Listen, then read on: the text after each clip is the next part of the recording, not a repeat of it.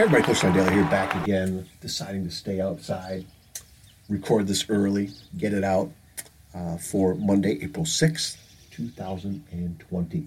That means it is the Motivation Monday game plan, and if you're like me, you probably need a lot of motivation, right?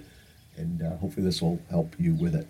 Another thing from John Maxwell, I love just having these things right at my fingertips. And April 3rd from the Daily Reader was every genius could have been a failure. And they talk about Mozart, and he was told by Emperor Ferdinand that his opera, The Marriage of Figaro, was far too noisy and contained far too many notes. Right? Van Gogh was put down for his paintings, right? I think he only sold one throughout his lifetime, but then after he was gone, you know, how much more valuable those are.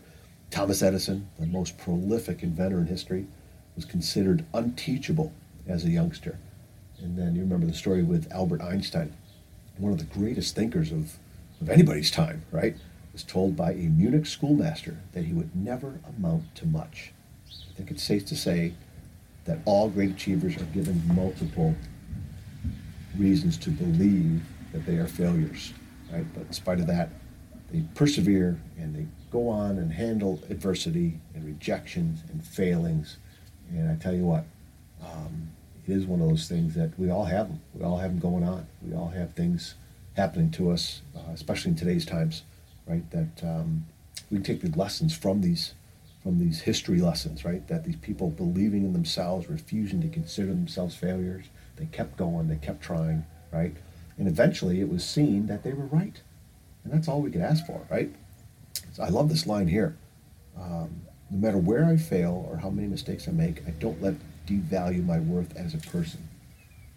As the saying goes, God uses people who fail because there aren't any other kind around. I love that because we all fail, right? We all fail. And so that kind of reminds me of the saying from Jim Valvano, Coach Jimmy V, right? In every single day, in every walk of life, ordinary people do extraordinary things. Ordinary people accomplish extraordinary things. That's why God made so many of them, right? There are definitely more ordinary people, right, than there are superstars. And, you know, remember the superstars typically didn't start out being superstars, right? They worked themselves into that. There's a lot of hard work that goes into things like that, right? So I love that line too. That's something great to remember this week.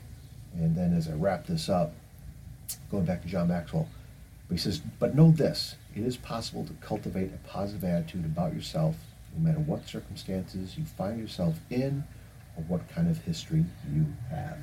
And especially today, especially now during these times, right? Remember that, right? My last podcast, I talked about finding some time during this crisis that we're in to get better at some things, right?